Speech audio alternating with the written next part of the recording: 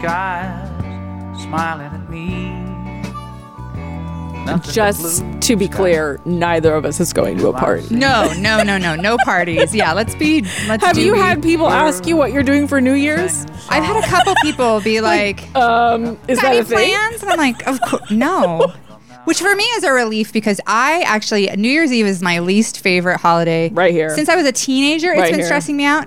And what I usually do on New Year's is I tell people that I have plans and then I stay home. And because it's just one of those holidays, I feel like there's a lot of pressure. One time I was running, and often I'm working too. So like if I'm working, whatever. But like 1 year I was running a show that was a big benefit show, and it's one of those like hard to gauge thing. We were expecting about 400 people. 200 people showed up and then left before midnight. And the DJ who was DJing the supposed to be like the after party starting at midnight. Like everybody left before midnight for whatever reason. I don't know. Like you try to throw a cool show and a party, but like we did the show from. I was at that party. You were at that party.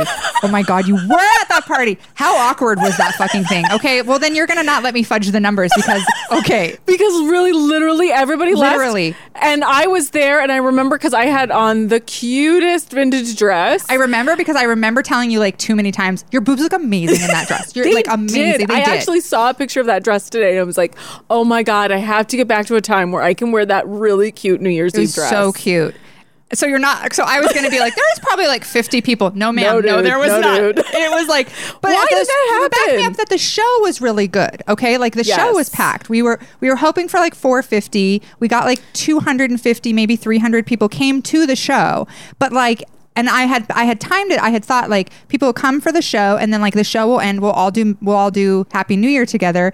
I think it's because I was running that at the time with someone and I had pushed to try and get a much younger crowd in, like with musical choices and guest choices, and they were pushing as always to get like the much older crowd in.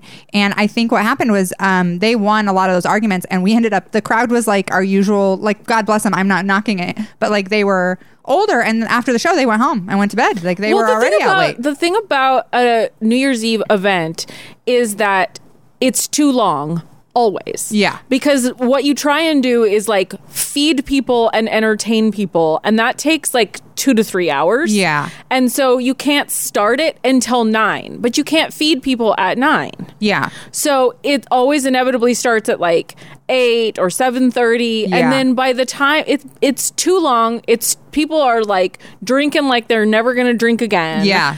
And so I think it's just like a flaw with the actual holiday that you can't. It is. You can't go on and on and I remember on. going out, like you'd be like, "Woo, let's go out for New Year's," and then like you go eat at like 7, and then you're like, "All right, what do we do for like?" And you just drink, Right. and then by And then midnight, you just sit there. Yeah, And you're just then kind of what's waiting. the fucking point? Yeah. It's the most anticlimactic experience. Yeah. And then plus you've already slogged through all the other holidays. Yes, you're done. Yeah, you're You don't so want- done. You're done By the with time New everything. Year's comes around, I'm like, oh, really? We have to do another holiday? One We have last to rally. And out of all the holidays, it's the dress up holiday. Yeah. So, and it's freezing cold. So then you're like, oh, I got to put together a really cute outfit that I That's can wear also in warm. 20 below. Yeah, exactly. Perfect. Yeah, and I don't remember. You remember that night? Yeah, the it was DJ. so cold It was that so night. cold that night, and everybody left, and then the DJ was like starting the party out, and his girlfriend or maybe wife had a complete meltdown on me and like pulled me out and like screamed in my face that this was the worst New Year's Eve she'd ever had, and she wasn't having a good time, and why had I never learned how to throw a party? And I was like, I don't know what to tell you. It was a benefit. We were hoping people would stick around. Like I still paid the DJ, but she was so mad at me. And she is literally the only person I have ever met who was a fan of New Year's Eve. Like she was so mad. She was like, this is my favorite holiday. I love this holiday. You're the worst. And I was like, I think that makes her a psychopath. It's nobody's favorite holiday. She did. I don't know that, we've never ever since then gotten along. So it's fine. It's fine. I'm curious about that person. I If also- it's the same person who that is. We'll Yeah. talk about notes later. I have other Yeah. notes on that person. Yeah, but- I would love to just completely eliminate New Year's as a thing. I'm hoping that because of 2020, a lot of people who are really day oriented will sort of be able to be like, oh, they're all just days. Because like sharing custody, you know, we did Christmas. We didn't have the kids for Christmas Eve. We got them back Christmas morning, and we did Christmas morning. But like, I feel like people get really hyper fixated on like Christmas Eve, and you're like, you could literally do it 2 days before, 5 days after. It doesn't actually really matter. You could do it a month late. Time is made up. I don't subscribe to the has to be on the time, on the day, because of things like custody. And, you know, when you have 4 siblings and they have partners, and it's like, well, we have to plan a time that we can all get together, and it's probably not going to be on the day, on the time. Yeah, and you'll live. You'll live through it. It's okay. And nobody will even remember, like, oh, well, that was the Christmas where we celebrated it on the 23rd. Really? You're going to remember that? No, you're not. So tonight, I think Alex he doesn't get off work anyway till like 9 or 10. So we probably, I might make a little fire outside like this, and maybe we'll roast some marshmallows. Probably more likely, we've been watching the BBC 1984 Sherlock. Jeremy Brett Sherlock. It's all available on YouTube. I tweeted about it and only got 10 likes, and I was like, you guys are very wrong about this, because that show... no, that is... He is the quintessential Sherlock Holmes. And he is such an amazing actor. Like, every little nuance of... like, really just phenomenal. So we've been... Agreed. I've never seen it because he's a baby, and so we've been watching that. So we'll probably stay in bed and eat Christmas cookies, which you sent over, which you were nice enough to send over. You're still eating those Christmas cookies. Well, we got a lot of treats. We got a lot of treats. And no, I got so many. I'm the person now who is freezing candy. Yeah, we might have to do that too. Like, my dad went to Lee's, you know, our beloved Lee's. Yes. And he said before he went, because he stopped by my house before he went, and this was before Christmas, and he said, well, do you need any candy for Bodhi's stocking? And I was like, oh, yes, please, because I don't want to do a bunch of trips to Lee's. And so then on Christmas, it was not like the chocolate Santa and the little bags of goodies. It was like full on pounds of candy. Yeah, because they sell candy in like a giant. Yeah. Oh, yeah. And so I can't get rid of it because it's really good candy. Do you have any chocolate covered cinnamon bears? I do not. Oh, fuck. No. That's my favorite one. My favorite is the pecan log. Those are really good. With the panoche in the middle and the caramel, and then it's rolled in pecans, and it's like a foot long. My favorite candy in the world is a chocolate covered cinnamon bear, and nobody makes them like Lee's. They're so good. And I really like their little caramel balls too. Oh, those are amazing. Yeah. We did the same thing. Like, I feel like because it was 2020 for the kids, I went a little overboard, obviously. And I was a little, like, you know, ended up being like, they got so much crap in their stockings. So much crap. And so, but then also I feel like everybody, because we couldn't see each other, everybody baked. And so like my aunt brought over a pie and some bread, and another aunt brought over a bunch of stuff. And so like we got 2 challah breads, and like we have so much stuff in the kitchen right now. It's just like in heaps. My parents brought over like a trash bag size thing of kettle corn that they made for everybody. And I've just been basically carrying that around like an infant, eating it for 5 days. I've just been like, oh, I better have another more kettle corn. So yeah. It was really fun on Christmas Eve. I had baked cookies. I always do the cookie distribution thing because it's something that Bodhi and I love to do together. And those were can I interrupt you to tell you, those potato chip. Oh, those. What are those called? Okay. Those are potato chip pretzel marshmallow moon pies. I literally just got a little teary thinking about it. The kids got into it before I did, and Henry pulled it out and he goes, "What's this?" And I go, "Oh, I saw her Instagram that. It's a blah blah blah." And he goes, "Oh," and he takes a bite and he's like, "Whoa." And then I knew it was good, so I ran over and grabbed the rest because there was 2 of them, and I grabbed the rest, and then I was like, "The other one's mommy's. That one's mommy's. Nobody else gets to have that one." And then Arthur came over, he ate half, and we were all like, ridiculous. Those were so good. Potato chip and pretzel and marshmallow. Amazing. Yeah, moon pies. Yeah, you'll have to pass along to Bodhi and salted. that those were my favorite. Oh, he knew. Oh, yeah. He was hoarding them because, you know, of course, the recipe only makes, I mean, they're a good size cookie. Yeah. It's a moon pie, but it only made like 24 or something. And then we had all these cookie boxes that had to go out. And I think he's like snuck half of them. Just ate them. Good. Just like Good for straight up him. ate them. I would have been like, these aren't for guests. Nope. No. This is not for friends and Yeah. family. This Sorry, is but for I interrupted me. you. You usually do the cookie thing. Oh, so we usually do that. And I was out like just around in my neighborhood taking a walk on Christmas Eve, and there were so many people driving around the neighborhood taking gift bags, taking cookies. Oh, yeah. I must have seen 10 cars going to different houses and dropping things off. And I was like, now this is tradition I can get behind. Yeah. Everybody doing a little drop off, kind of a May Day Yeah. present thing on doorsteps. There wasn't any like knocking and hello. It was just leaving things for people. That I got things on my porch Me that too. I got, did like, not expect. I thought it was so cute. Like, and here, listen, I didn't do this to you or with any of your things, just so you know, pinky swear. But I got so much stuff. Oh, you regifted it? Oh, for sure. Yeah. Like, because I hadn't gotten anything from my neighbors, and then my aunt brought over 2 banana breads, and then my other aunt brought over 2 banana breads. So I did the thing where you just sort of like, oh, how lovely, and then I brought it to the neighbors with some like little chocolates thrown in, like, there's a banana bread for you, and they're like, you're so crafty. I'm like, aren't I? Get out of here. Crafty like a fox. Little regifting fox over here. So yeah, I definitely did it because we really did get so much stuff. But yeah, I like that as a tradition. Everybody dropping. I feel like that's what it used to be more like. And now it's like, all right, really, you're supposed to spend $2,000 on your credit card on a bunch of plastic shit that gets thrown away anyway. Yeah. Also What'd you get? What'd you get present wise? Let's talk presents. What did I get? I got new earrings, a new apron. Well, I told you I had asked for a miniature elephant. Yes. You asked for a miniature elephant. That was that didn't come through yet. Oh, jeez. But I thought it would be the best gift. And I thought I was getting it because there was a package. You know how you get those things in your email now that say there's a package coming to your address, and there was a package coming from Malaysia. And you were like, and I was like, here she is. dude, I knew it. He pulled it out. It was my apron that was made by somebody in Malaysia. What did I get? I don't know. Just assorted.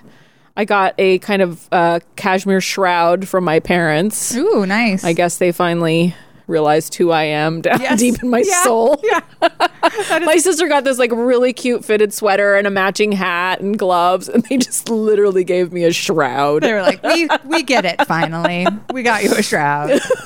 I got Alex really knocked it out of the park this year. He got me Fenty makeup, which I have never bought fancy makeup for myself. I'm very cheap about that stuff, and I never get good makeup. And he got me Fenty makeup, and it is amazing. Look at this nude lip. Look at it. Incredible. It's beautiful. And it turns out, really makes a difference. I was putting on the mascara, and I was like, it doesn't even sting. Amazing. I love it. It's so good. It doesn't just immediately flake off. Yeah, it's so great.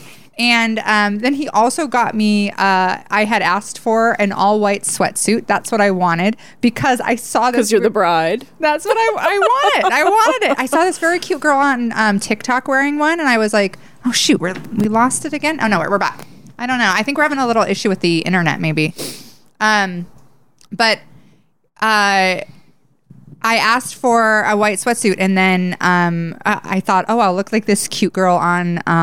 Geez, no, we have to reconnect again. I don't know what's going on with that. I wonder if it's just because it's overcast or something. Yeah, something. All right, well, let's see. Poor Alex will have some... Okay, we're back. I don't know, you guys. I don't know. It's Jocelyn's internet, probably. It's wintry. It's winter. It's cold.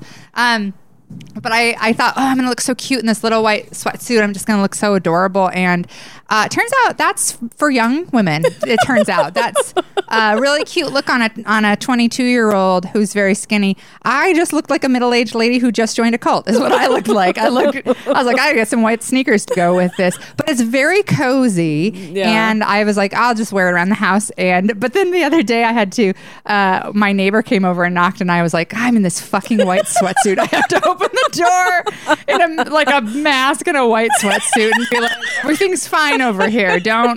Just go enjoy your banana bread and just don't overthink it. Okay, get out of here. I gotta say, this is not the time of our lives when people should be dropping by at all. No. Because I have been in the same situation. Like, oh no, and they know you're in there, and you're like, but I'm very Where else sorry, would you but be? I cannot answer the door because I am wearing a Go romper. stand on the other side of the fence and we'll shout at each other like civilized people, please. Yeah, I was pretty mortified. But he got me a jumper. And so he basically got me fancy makeup and fat clothes. And I was like, what an angel you are. What a sweet, sweet man. And it was perfect gifts. Can I tell you a funny sex thing? I know you're not crazy about it when we get into all the sex stuff, but this is pretty good.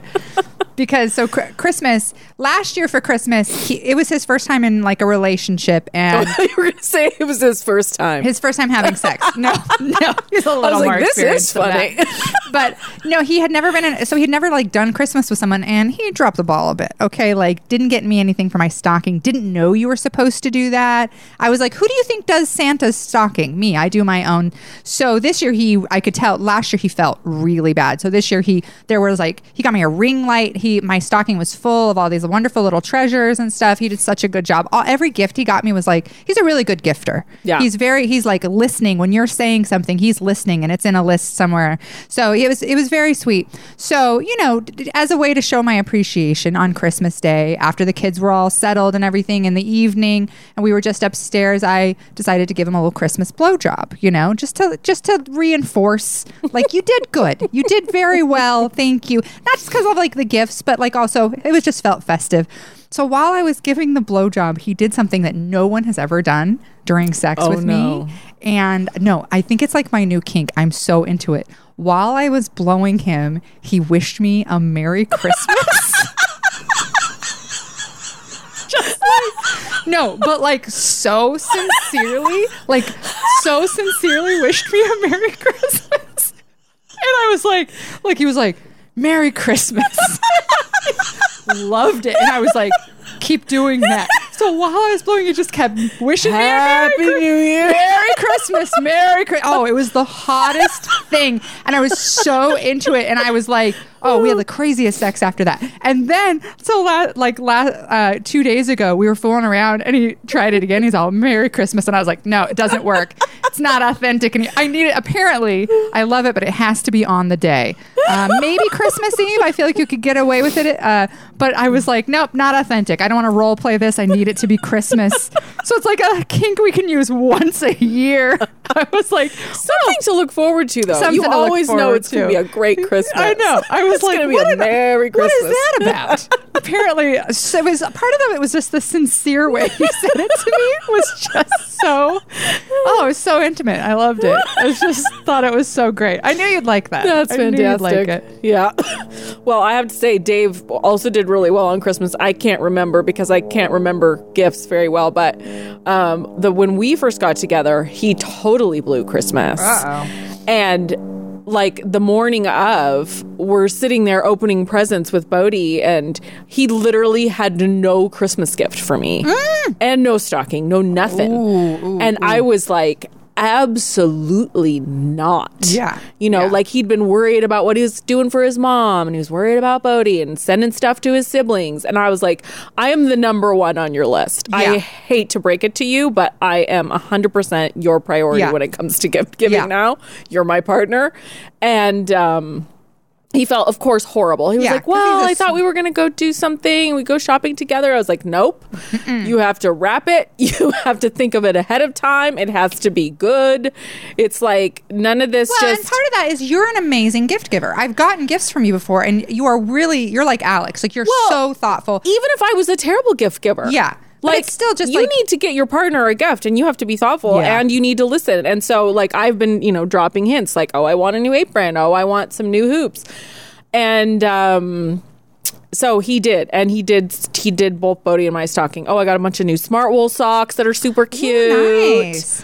I love a sock at Christmas. Oh, I love Smart Wools, and I'm wearing them right now. My aunt got me some. I can't buy them. Nice. They're like $20 some for a pair of socks. That's what I think for me for Christmas is like, I always try to get people stuff I know they wouldn't get for themselves. Yeah. Because I'm also like, I spend a ton of money. All my money goes on the kids and all year long and at Christmas. But I'm never like buy myself anything nice. But that's what I feel like Alex finally figured out was he got me stuff like Smart Wool socks like that. I would never blow that on myself. And I try to do that for him too and get him stuff that I'm like, I know you would never be like, oh, I want this. Like I got him, he's big into woodworking and I got him this handmade chisel set off Etsy, which is super cool. And it has all these different kind of chisels. And I'm like, he would never feel comfortable blowing the $45-$50 on that. Right.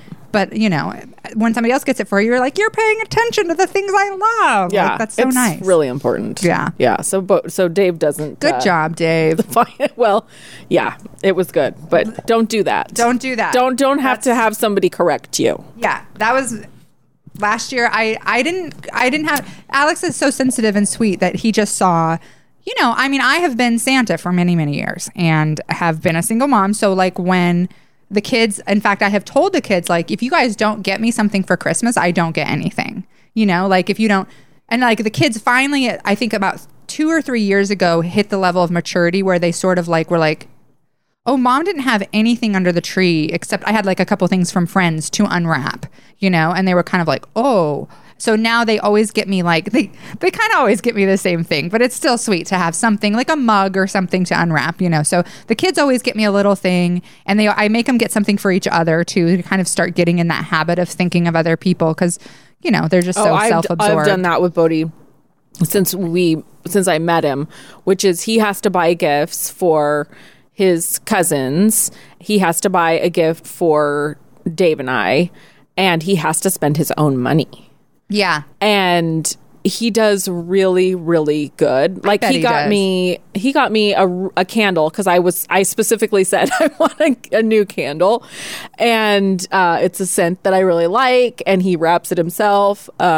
And he got Dave a pizza cutter. So like he has to think of something that the person would like. Because it's not about the money spent. It's about like, are you paying attention to the people in your life and what they love? And that's what I try to impart on the kids. And also it's not, with the kids, oftentimes they are so self-absorbed that they like can't comprehend that it's not about them. Mm-hmm. But I have to tell you.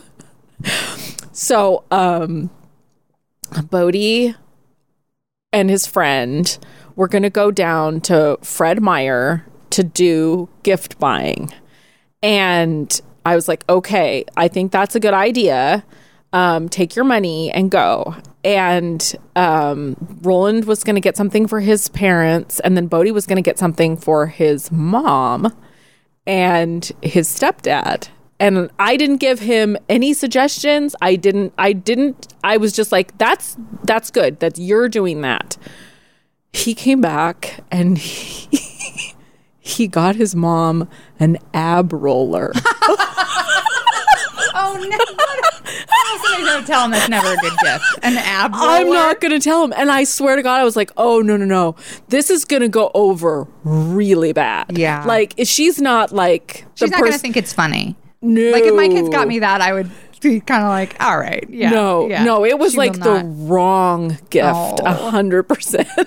Poor pickle. And I was like, she's gonna think that like she's gonna think you picked it out. Exactly. Oh yeah, like 100%. It's a shitty enough, like mean enough gift. Yeah. That she's totally gonna think that I like co-signed off. Oh yeah. That you were like, get her this. Get her this. You're like, no, like, not oh me. God. But I was like, you know what? That's a lesson you got to learn once in your life. Like.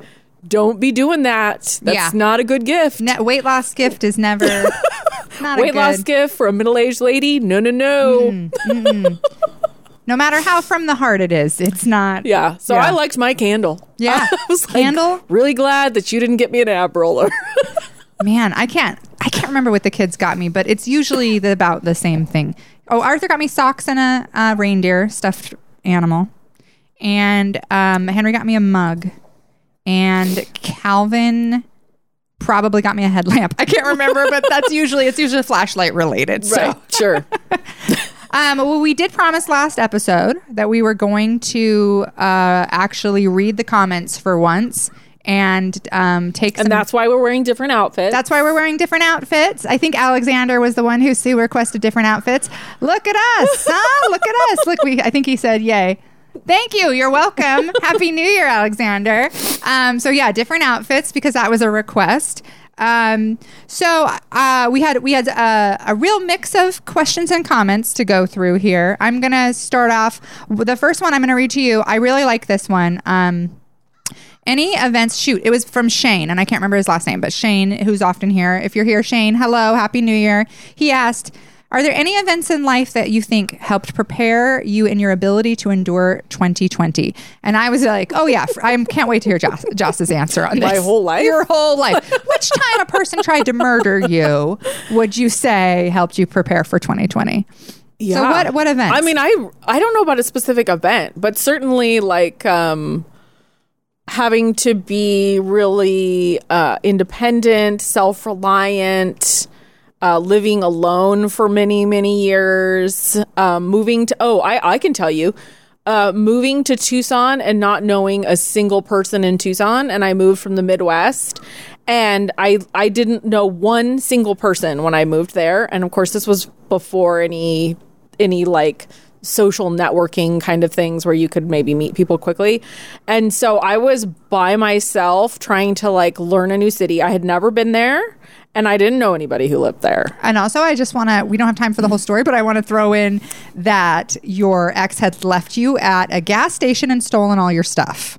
Yes. Well, it was, it was actually at a restaurant. A restaurant, He just took the moving truck in Las Cruces, New Mexico, and left. We left you at the restaurant. Yeah. On your way to move to Tucson, left you at the restaurant. Right. I just want people to know that part of the story because you didn't just show up in Tucson not knowing anybody. You showed up without the person that you thought you were moving nowhere there to live and none of my stuff. Yeah. Yes, except I did have my dog, so that was good. Yeah. But so that really, I remember like I got.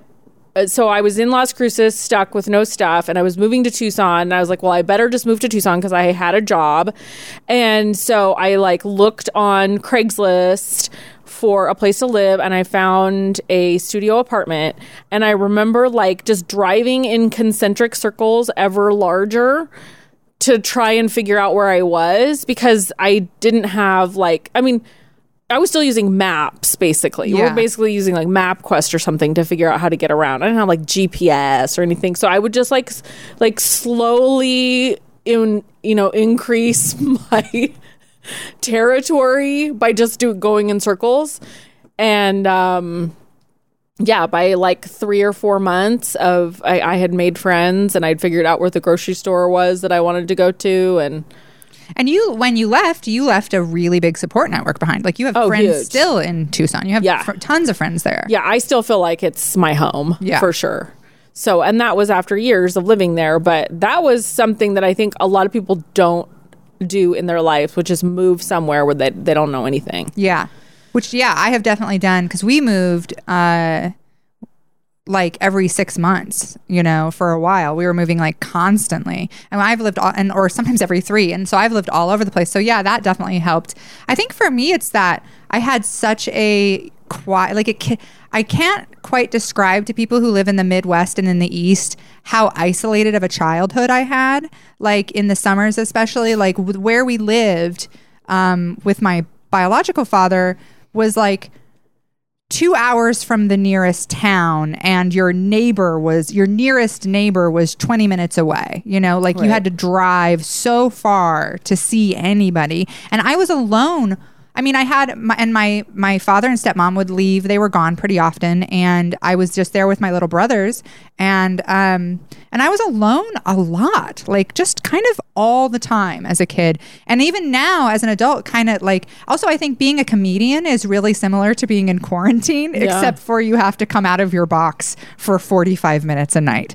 Because you're really isolated when you're a comedian. You're just on the road and, I would just, I'd get up in the morning and go have a little breakfast somewhere, walk around alone, have a little lunch, go back to my room, practice my set, take a nap, then go to the club. Like, you'd interact with people, but it's not like a lot of times everybody is a stranger around you for a week at a time. And I feel like being a comedian, honestly, in some ways, I did a Zoom show last night, and I was like, it's crazy that I thought I would hate this, that I would hate doing Zoom shows, because I did a show last night, like just like in my living room, barefoot, and I was like, this is great. This is, and I didn't have to go and like be super depressed in Kalamazoo for 4 days, like I was like, this is actually pretty nice. In and out is what, for me, I'm finding that I really appreciate. Like it's all of the getting ready to go the place and drive to the place and figuring out the parking and like all the stuff around when you're actually doing something is what I hate, not the actual thing. Yeah. And now it's like I don't have to worry about the trappings of it all. Yeah. Like we had to do a Zoom birthday party for Dave's dad. So it was basically like all of his siblings on Zoom and his dad. And so it was maybe an hour and 15 minutes long, which normally would have taken 4 hours of our time. We would have to, go somewhere.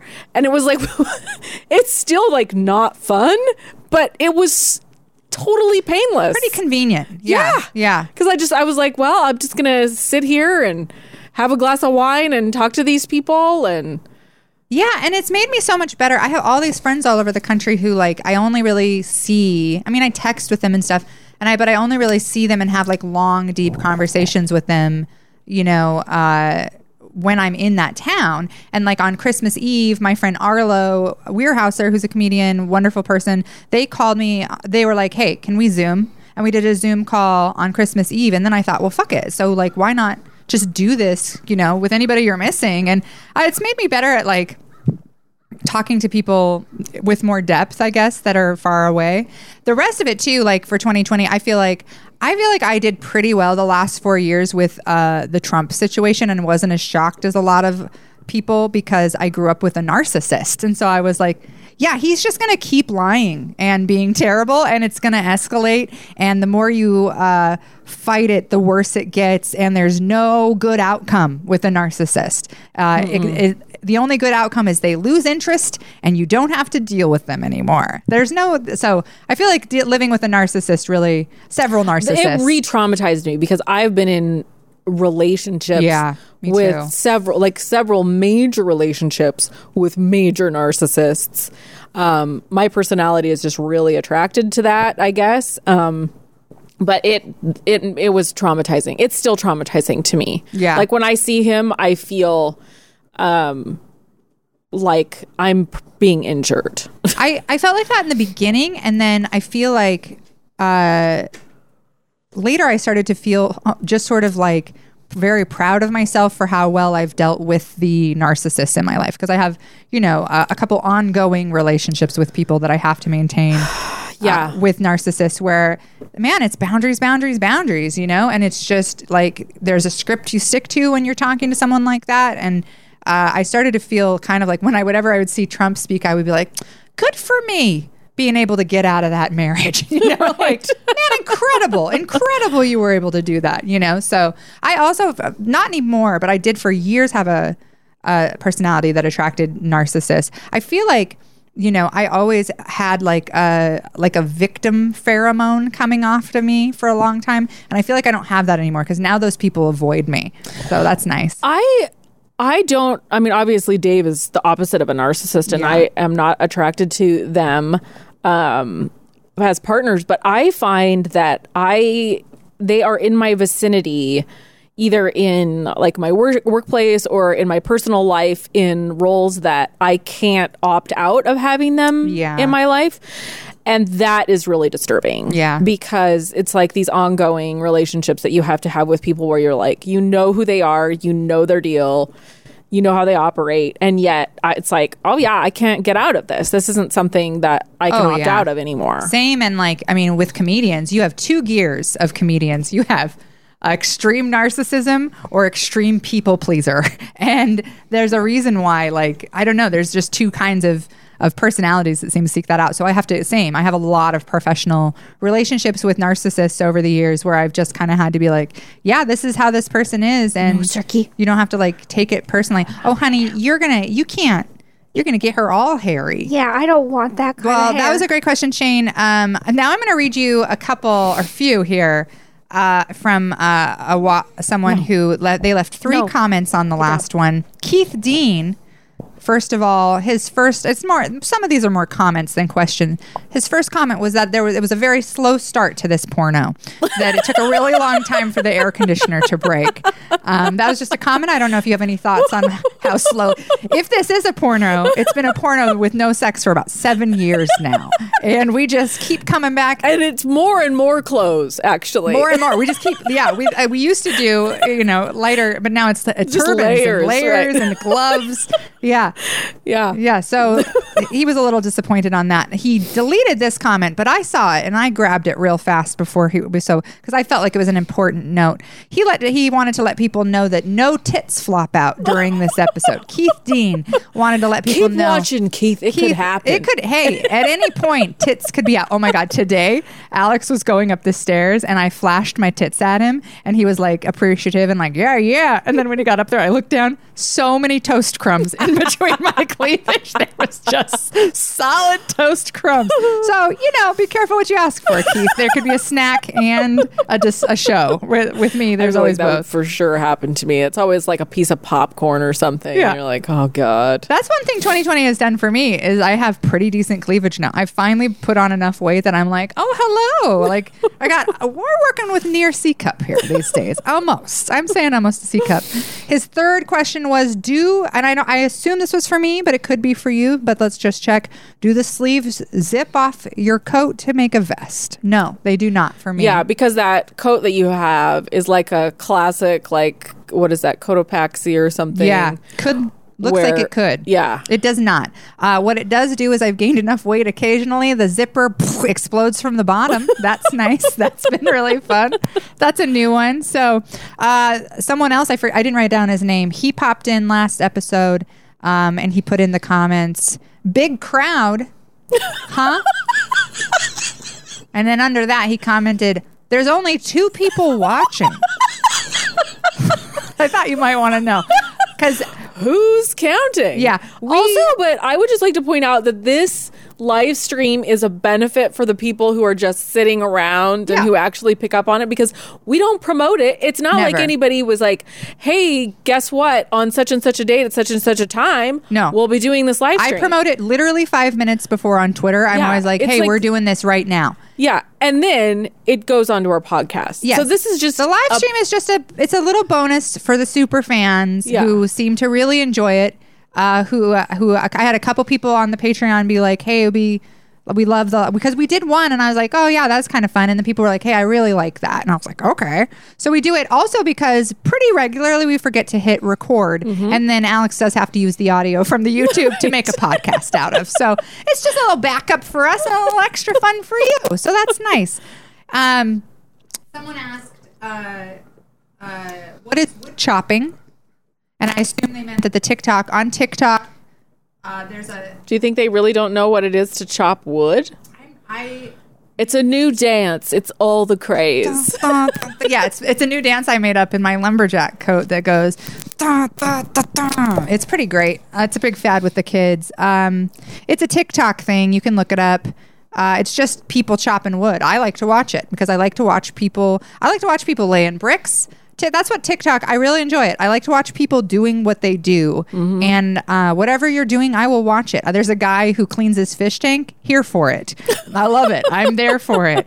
Oh, are you making some bulgogi? Okay, I'll watch that. Like, I just like to watch people doing the thing that they do. So yeah, that's what that was about. This one was, wait, where did the other question go? There was one more. Thought I had 2 pages of questions here. Nope, I guess that was it. I guess that's all. Oh, no. I did want to let you know, to the guy who said only 2 watching, I don't usually check the numbers. I don't really pay a lot of attention. But just so you know, man, that video is up to 241 views. 15 likes, one down like. Yeah. Always going to be that one down vote from our Thumbs down to YouTube, our super fucker. fan who always watches everything and downvotes it, and reports it occasionally too, which is always like, all right. I love that because that means somebody at YouTube has to sit and be like, oh, this video got reported for indecent content, and then they're watching it and they're like, they have to watch the whole video. And they have to just hear me being like, I gave a blowjob on Christmas. And you're like, that's lovely. Pretty racy way stuff. to waste everybody's time. Yeah. So that's it for the questions. I will keep looking at them and reading them because some of them were pretty funny and that's pretty nice. What else we got here? Oh my God. Can I tell you how much I appreciated you last week? You can't. I'm gonna go then.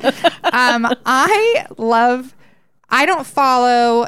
I'm friends with most of my exes, but there's one that I'm not friends with. And you sent me the most amazing screenshot of a selfie they had posted, which was so bad. And it was like a very I think I'm being super hot in this picture, but I don't realize what a prick I look like. And you sent it to me, and I just really appreciate that you always send me those for one thing. But then I sent it immediately to my mom, and my mom, with no context, I just sent it to her thinking she would be like, oh God. But my mom very genuinely was like, oh God, is that COVID? She thought I had COVID. It was so great. I was like, I was like 100% that's COVID. Yeah. It was the sickest burn I've ever heard. I was like, oh. And she was not being mean. Like, she was so genuine. And then when I sent her back a bunch of laughing emojis, she was like, oh, ha, ha, ha. Like, she then thought it was funny, but she was very genuine. Every once in a while, somebody will post a photo that I'm in, and I will have not seen it, and I'm like, oh my God, that's a terrible photo. I mean, I'm not a photogenic person, and I apparently do that to people a lot because I just will be like, oh, I think you're beautiful, and then I'll post a picture and people are like, my sister takes a picture of me, I swear to God, every time I have food in my mouth, or I'm I'm always doing this. I realize that's what I look like. However, I do not appreciate pictures of myself being posted like that. But this person posted a picture of that caliber of themselves, and not in a self-effacing way. Not look how terrible I look. Like immediately used it as their Tinder profile type thing, where you're like, no, man, no, nope, really out of touch. Yeah, with what you look like, and just look, and in it, really embodied everything about why I left. Was really just like, wow. Yeah. Thank you for that. Ugly from the inside out. Yep. That's what I like to say. Yeah. It's funny because when we first started dating, and I was in such a fragile spot then, we first started dating, he posted a picture of himself similar to that, which I'll tell you in detail more about. But he posted that picture, and I remember seeing it. We had, at that point, I think we had we weren't even really dating. We had hung out a couple times. And I remember seeing it and being like, this is a bad person. This person is a bad person. From the photo, you could tell that the guy, I was like, this person is vicious. You can see it in his eyes. And I remember sort of talking myself out of it. No. It's just not a good angle. And that was the same picture. And I was like, wow, should have listened to that gut instinct, I guess. Because very clearly. Yeah, repellent. He does steer repellent to me, which, that it's not about just somebody being unattractive or unappealing. It's plenty of people I'm attracted to who are not models or good looking or 7 out of 10 or I'm not a particularly critical of I have dated looks. some ugly people who I found very, very attractive. Yeah. Who other people would be like, that person. And I'd be like, no, I find something about this person. It's a beauty on the inside thing too, but also I really enjoy people with interesting unique features, right? Interesting teeth, interesting nose. Give me those crooked teeth. Yeah. Give me that 100%. broken nose. Yeah. I love a person with a little soft bald spot on the back. Oh, I love a little bald spot. a little belly. Man, I love a bald man who went bald gracefully. That's so sexy to me. Somebody was just like,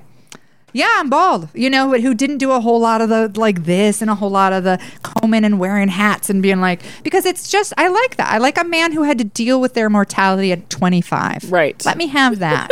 You know, who had to really be like, oh, fuck, all right. Yeah. So when we talk about this person posting an unattractive picture, it's not just like, wow, you look bad. Yeah. It was like it embodied a personality type It was that like, is repellent. I can see and it's your visible. arrogance. I can see your just like viciousness in this picture. Yeah, man, it hit me in the gut when I saw it for a second. And then, I mean, I don't know why it is that this person keeps showing up in my feeds, because I swear to God, I have deleted them repeatedly. Yeah.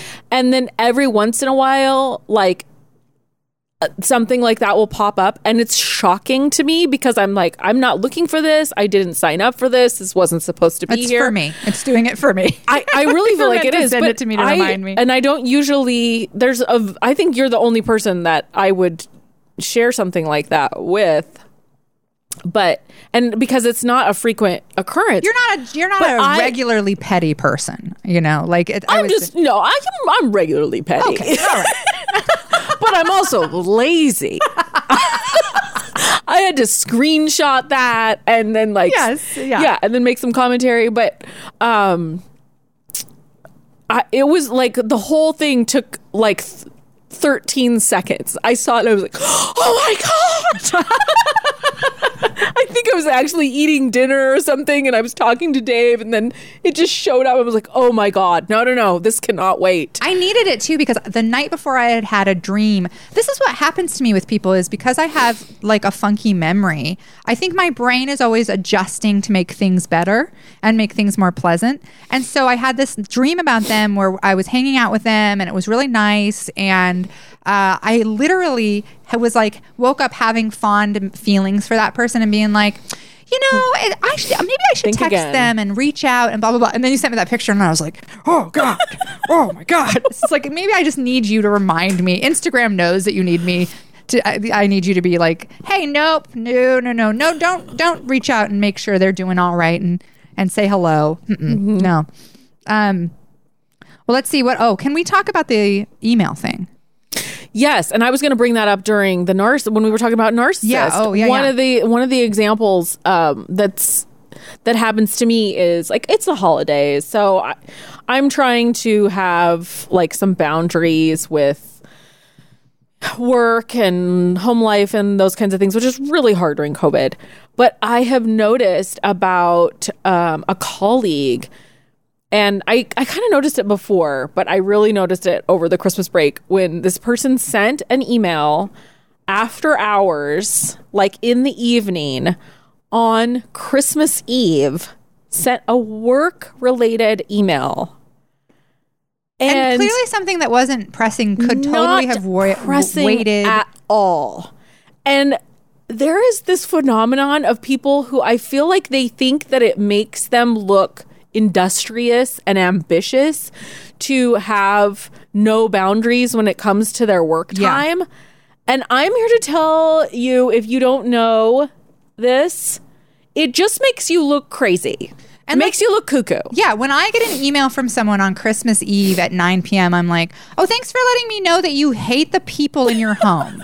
You hate your family. Literally, you're sitting here sending this weird, unnecessary Christmas Eve email instead of doing something nice with them, because this person. It's but not like also, this person they're is imposing on your time, because a lot of people haven't set up those boundaries and are like, "Oh, I better get this. I better look at my email." Well, and it's like it's actually also disrespectful of other people's time. Yeah, and it's not like this person is living alone and single and maybe just didn't realize the time. Like they're married, they have a family. Even if you're living alone and if you're single, you're aware. Yeah, you knew it was Christmas Eve. Yeah. Even if you don't celebrate, right? You still know that it's a holiday weekend. You have the time off. It was a Friday. Yeah, leave everybody alone. Yeah, But this person is. Thursday. It was a Thursday. But you know what I mean. It's a holiday. Like, let weekend. it go. This person is constantly sending emails. On Friday night at 7. On even in the middle of the night, like 2 a.m. on a Saturday. We are not in the medical industry. We are not doctors, or there's nothing pressing that we could be working on. And I it's really pathetic. I'm sorry. It's such a. It makes you look like a creep. I know that there are women that do it, but I feel like it's a very like masculine power movie thing to do. It's two things. It's number one, someone who is absolutely propping up their self-esteem with how much they work because they think that like it makes them look better if they're doing that. And it's like, it doesn't. It makes you look weird. It makes you look obsessive and sad. But also I feel like it's kind of power play to be like, oh, are you enjoying your Christmas Eve? You piece of shit. Not me.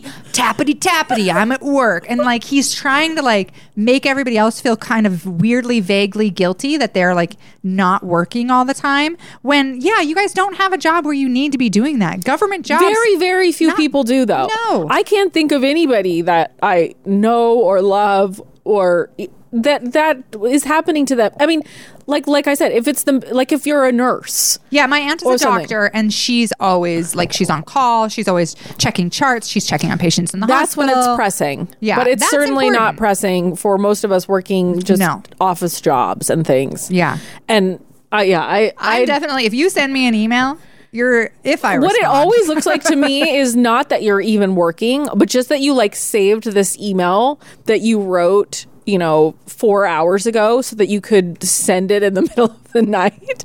Not that you're actually, it doesn't read to me that you're actually working at that time. It reads to me like you're sending an email at a really weird time. It reads to me like you're ignoring your wife. That's all it reads to me is that your wife is trying to talk to you about your erectile dysfunction. You guys are in bed. It's 9:30. She's trying to talk to you and you're on your phone like, I gotta answer this pressing work email and then off to bed. That's what it reads to me, is that you're avoiding the real responsibilities of intimacy in your life. That's what that stuff. Workaholism always comes down to propping up your self-esteem and then also like trying. And I have done it at certain I don't believe stages it's a workaholic thing though.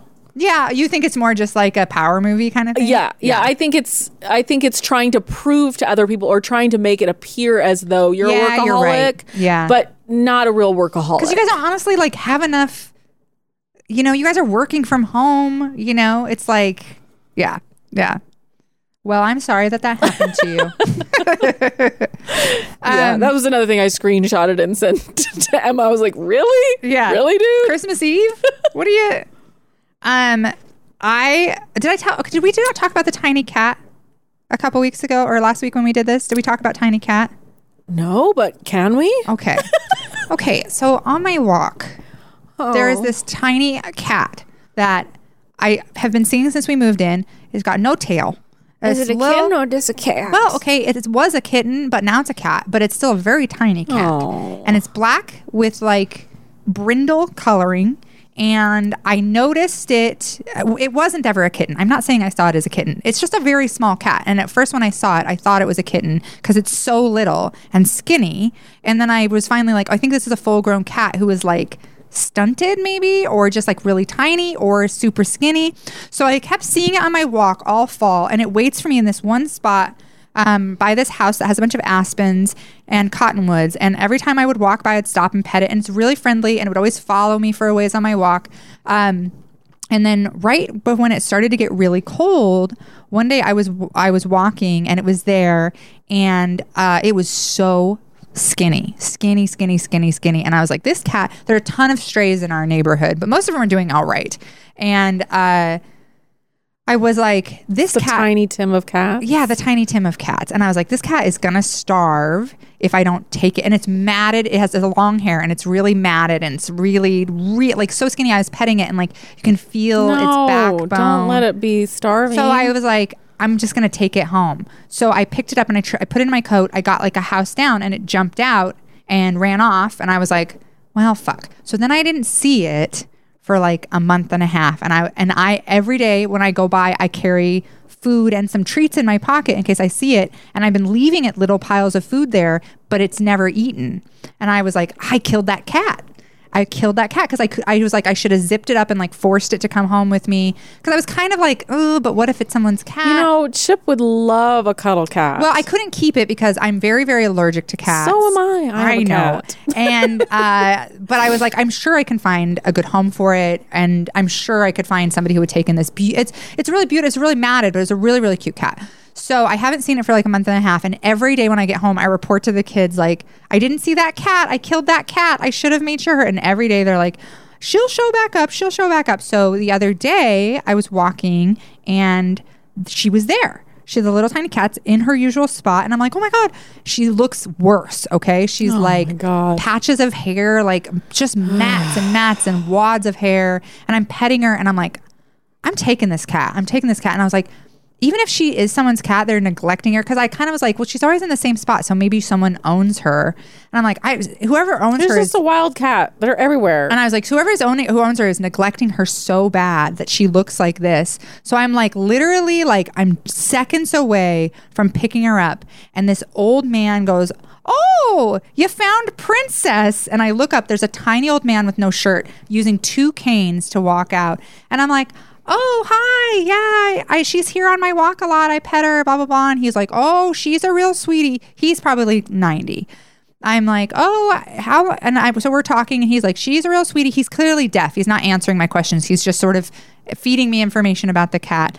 And I'm like, I'm like, yeah, I almost took her home because she looks like a stray. And he's like, oh yeah, she's blah, blah, blah. After my wife passed, and he's kind of telling me stuff.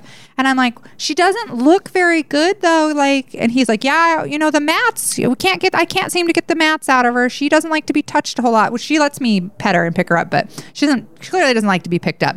But, I'm like, okay, well, I was like, oh, well, if you ever need somebody to bring you any supplies or cat food or anything, I was like, I've been leaving the food for her here, but she doesn't eat it. And he goes, and he can kind of hear me and he goes, oh, she eat it? No, she doesn't eat. She doesn't eat. She's 21. She doesn't eat anymore.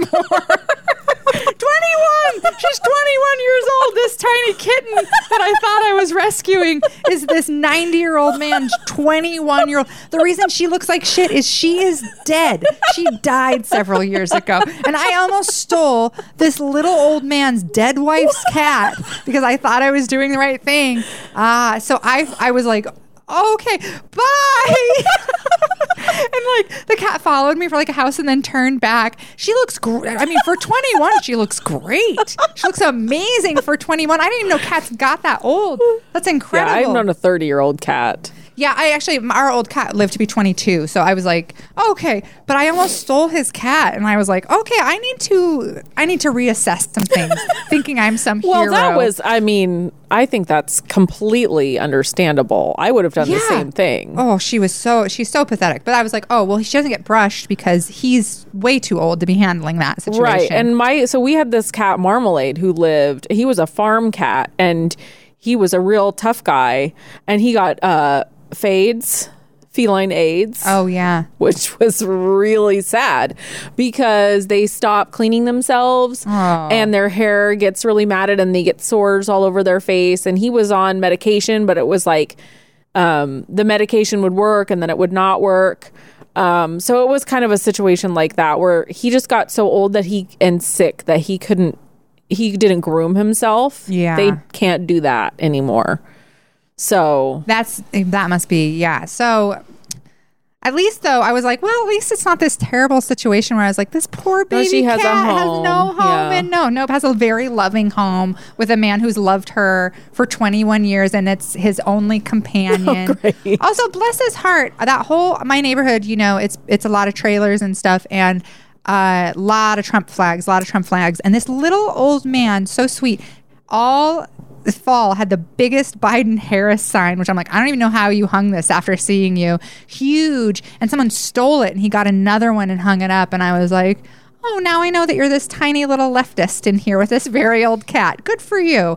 So that's my little tiny cat story. I thought maybe I'd already told you that, but I was kind of dying to tell you. No, that's perfect. I love it. It has a happy ending. I'm really glad. I thought you were going to say something like you saw it dead. Because he did post that picture of that sad little horse with his friend. Oh, my God. That made me so sad. That little horse just standing there. Well, to make you feel better about that, we did eat it. No, that's not. That's not it. That's not it. We boiled the hooves. Now we have glue for the rest of the year.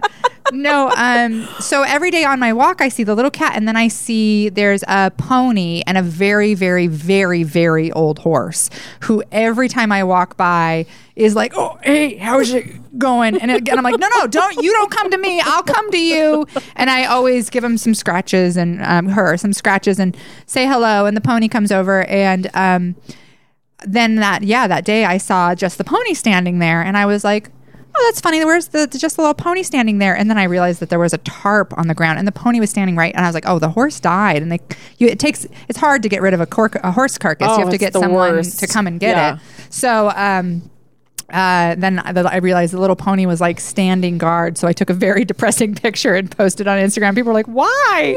Why did you do this to us? It's so sad. But I do want to say that horse was so old. I was really like, they should have put this horse down. Like, it was clearly in pain. And when it would move, it was like, and it was super sway back. And so it was very, I mean, I understand, like, they probably had it for 20 years and it's very hard to let go of. But yeah, when it was sad for the pony because I was like, oh, your buddy. But I was like, probably for the best with that horse. I hope they get the pony like a goat or something. A little something. Yeah, they need something. They have to have a companion that they like. Yeah. Yeah, that was sad. I have one. Do you have something? Do you have anything? I have one more thing. I might, but go ahead. Okay. Last week, Alex lost the keys to the car, like lost the keys to the car. And we were looking, and he was upstairs, he was working, and I was looking for him. And I finally found them out in the shop, which is hilarious because like you need a key to get into the shop because it's locked up pretty tight, which means he like went in there, left the car. It's on. There are separate keys for the shop, but he took the keys that are on my car key and went in there and then left them. And I would have never found him, but I happened to just think, yeah, they're probably in. I know him well enough that they were in the shop. So I went in later and I was teasing him about it, and I was like giving him a hard time about losing the keys, and he felt really bad. And I was like, oh no, I don't hate that about you. Like, it's his ADHD, and I realized that like I really love being with somebody who has ADHD because the amount of times when the first year we were dating, the amount of times I got to watch him crawl through his doggy door because he had lost his keys 6 or 7 times. I got to watch. He's not a small man. He's 5'11". Got to watch him fit through a doggy door. And I just remember thinking like, what resilience, like having ADHD, like a normie person just has their keys all the time. If you have ADHD, you're always losing your keys and you have to become so like creative and resilient and flexible. And I like that. I like that, like, over the years he's had to, I don't want to be with somebody who's always remembering things. I want to be with someone who has been taping things together for their entire life so that they know, because that's one thing I like about him is I feel like I'm a pretty rough and tumble person, and every person I've ever been with has had a hard time being with me, partly because like my bar, like I can suffer, I can be cold or it can be windy. And I've been with a lot of people who are like, they can't tolerate like camping and stuff like that. And like Alex was the first time we went camping, I was like, oh, okay, because he wasn't like intimidated by my outdoor skills or like a little like like he really was just like, I'll be right back, I have to go climb this tree because I accidentally lost my keys. Like, I don't know, he just was always, I don't know, I just really liked that. And I just do you know there's a resiliency gene? No, I did not know that. Yes. And I'm fascinated by it because one of the things I'm always sort of surprised about myself is that I'm really resilient. Oh, for sure you are. I'm incredibly adaptable. And if you know me and you meet me, you wouldn't necessarily think that about me. Well, you what? Just because you're in a sealskin coat? I mean... Yeah, I don't come across as like, really rough and tumble, like I can put up with a lot. I think I come across more like I'm high maintenance. Yeah, for sure. But you were not. I am not high maintenance. No. And if maintenance needs to be done, I can do it. Yeah. So, but I went to a doctor at one point because I was trying to get some medication for restless leg syndrome, which I have really bad. And they did genetic testing. And then I got the report from the genetic test and I went in and talked to the doctor about it. And they're like, oh, well, there's something that's sort of unrelated to this, but you might find it interesting, which is that there is a gene for resilience, and people who have it bounce back easier, and they can overcome adversity easier. It's funny because you've definitely met people who don't have that gene. You know what I mean? Like I can name people where like they had like a meltdown because of some small thing, and you were like, what?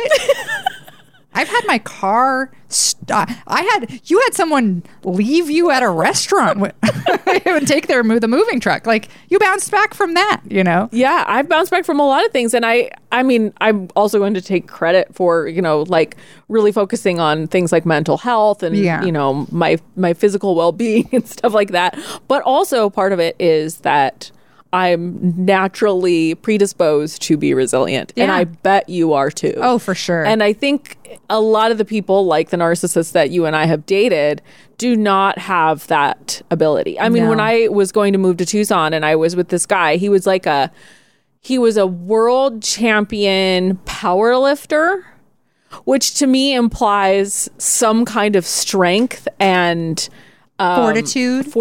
Yeah. And he was like a total fucking wreck.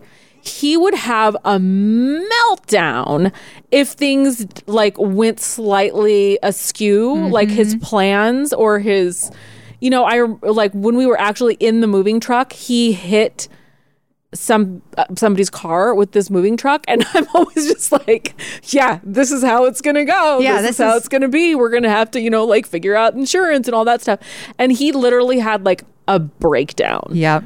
Like he was just paralyzed with what to do. I dated someone like that, and I remember one time, so we were traveling together, and the airline lost his luggage, and they were like, oh, it'll be here tomorrow.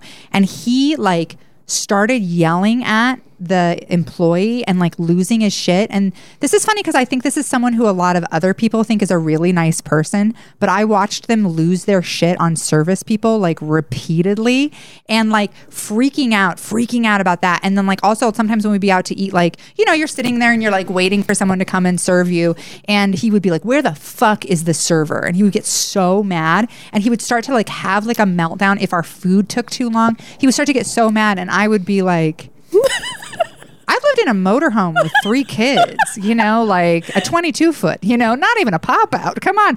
And I remember one time him like having this total meltdown about something and being like, we didn't date very long, but I was just like, oh, we can't. And he was very like super noise sensitive. And I don't mean like in a neuroatypical way, which is completely fine. I have people in my life like that who you're like, which I'm like that. Like I can't go to a Best Buy. Yeah. But this was more like he would get so irritated that people would dare like create noise he would get so personally mad at other people for like just normal life stuff. And I was like, man, you really aren't.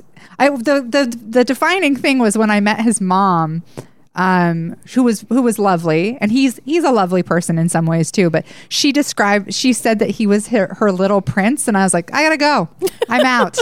This is not, I don't date men whose moms describe them at this age as a little prince. This is not going to work out. Nobody can date me who is a little prince or princess. No, and it makes like those relationships, like that powerlifter guy, I thought, you know, what would happen if he's having this big of a meltdown because we get lost and we don't have directions, or, you know, something got charged to his card that shouldn't have been, and he's having a full-blown meltdown. Like, what happens in a real emergency? Yeah. What happens when, you know, one of our parents dies and we have to deal with, you know, the grief and also the paperwork? Yeah. Oh, yeah. You know, simultaneously having to maintain our lives and our jobs and our kids. I was like, what happens when you have a kid that breaks his leg and you're with somebody like this? Yeah. I was like, it's just not possible. No. And also, I don't want to carry the weight for somebody like that, because I can handle myself in an emergency, in a situation. Wood. Yeah, that is definitely not wood. Nope, it looks like rope. wood, which this counts. Is rope. I knocked on rope. That's what lumberjacks do. We knock on rope. But you know, that really made me concerned. Like, I don't want to be the only one who can't handle themselves in a situation. Yeah, I mean, and it's funny because Alex really, like, you know, that was one reason seeing him around my kids before we were dating, because we'd been friends for a lot of years, seeing him around my kids and watching the way I dated some other really nice people. Like I dated this person for a while who I adored and I was very, very into, but I was like, my kids would eat you alive. Like there's no way that you would be able to hold your own. And watching Alex, teach them a board game so patiently and like be able to like handle the constant wrestling and the rough and tumble, but also like we have been through.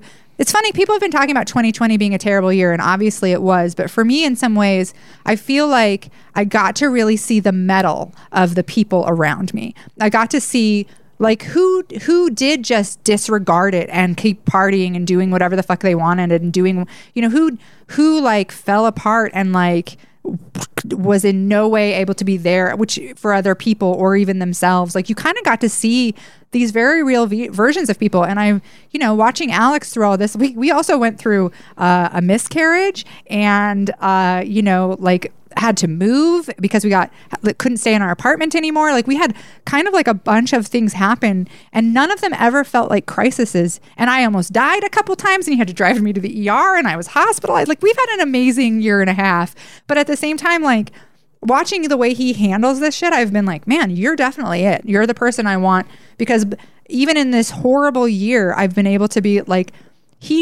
I think this has been a bad year, but it hasn't in a lot of ways been, there are people, I have friends who are from Afghanistan who have been through like truly terrible shit. What most of us have experienced in 2020 is unpleasantness, right. Not horror, not watching our parents die in a bombing, like I think people in America need to get yes, 400,000 people are dead and there's so much atrocity happening right now and that's a genocide.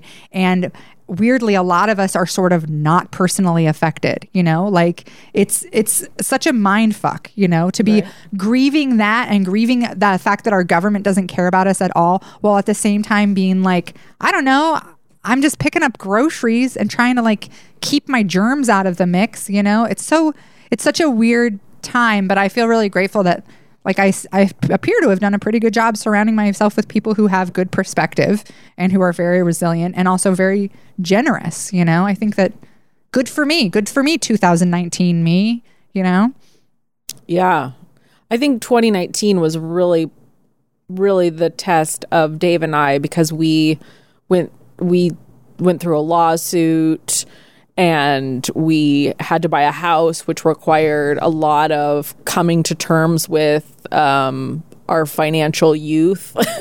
Yeah. Which was really, really kind of embarrassing. And then 2020, we were like, well, because we went through all of those things together and had a really, really hard year, had a really hard year parenting in 2019, that we were kind of prepared for it.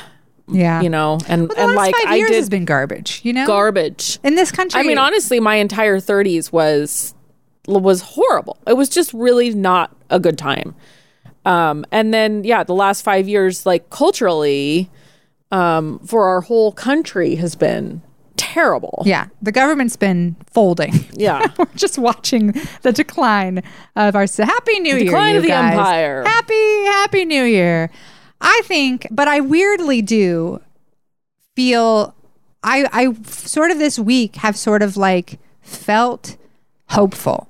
And I do. I feel like, I think the people who are like 2021, as soon as 2020 is over, it'll be better. It's like, no, we're so far out from getting vaccinated. Like strap in for another year. Like, nothing changes tonight at midnight. No. Literally nothing except the time changes. I do feel hopeful though. And I feel like there are changes happening and things going on that will have long-term effects. I do feel like, I don't know. I just feel hopeful. I have no idea why. Maybe it's because I did some Zoom comedy and I was like, oh, okay, I could do this. So I feel, and I started some projects yesterday and I've been like, yeah, I'm going to do some shit. I think I felt my lowest depths of despair the 26th and the 27th. Oh. I really took like a hit this week and I don't really know why. I think it was because like there was a big lead up for Christmas and it was kind of a little bit something to look forward to or like something to do. And then I finally just kind of like relaxed after that. And whenever I relax, I just kind of come to terms with things. And it's like every time I go on vacation, I get sick. Yeah. Oh yeah. It's like once you finally like let go, then your body's like, okay, because we really needed to be sick for a lot of this. Okay, I think so much. Yeah, I get sick every June. Doesn't matter. Like I just do. My body's like, all right, because I usually take some time off in the summer with the kids, and then I immediately get sick too. I usually get pneummonia. Right. Like in June is my pneummonia time. So yeah, it's just mind over matter. And when I finally just let the mind go, then the matter. I don't know. I feel this like, maybe it was the conjunction. Yeah, maybe the night of the conjunction, we had a big fire. It was solstice. The kids and we had a big fire, and I was like. I think for me, some of it was like I had so much grief this year. I feel like I processed like a ton of grief. And on the night of the solstice, I just kind of was like, all right, I'm done navel gazing. Like I'm ready to like get back out there and, start doing some other things, like it just kind of felt like something sort of shifted for me and I feel better. So. Well, Dave told me that cozy is white privilege. Cozy, he's right. Yeah, he's right. Yeah, I was like, that's really an awful thing because I'm like, I just need to be cozy and I just need to finally get comfortable. And he's like, cozy's white privilege. And you're like, all right, Dave, fuck off. You're right, but let me have my slinket, okay? God. All right, well, I gotta pee so bad. We're gonna have to end it because I'm about to wet my pants. So again, yeah, I know it's because I drink all that tea. Okay, wait, do you have one more thing? I have one more thing, which is, do you remember that guy who wrote you that email where he had all the things at the bottom of his email? Yeah. So I thought we need to start compiling the things that are going on yours, and I thought.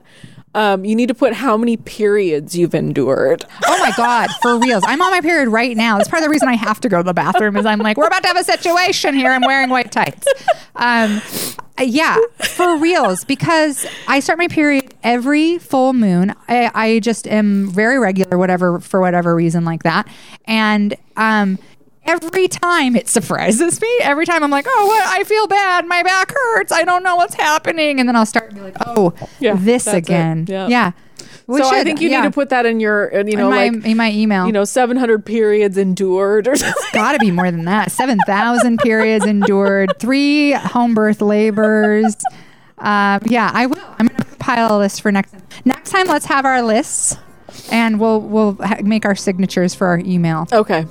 Well, thank you guys for hanging out in 2020, and we're going to still be here for 2021. And we hope you have a very, very happy new year. It's going to all be better. Just give it a couple weeks. Give it a couple weeks. It's all going to come together. It's all changing. We got a comment here. I'm actually going to read a comment right now. And thanks, Emma and Pidge. Love and luck in 2021. A heart. Thank you, guys. We love you, and stay safe tonight. Don't go out and infect a bunch of people. None of you would, because you wouldn't be listening to us if you were going to go do that. But love you. Love you. Bye. Bye.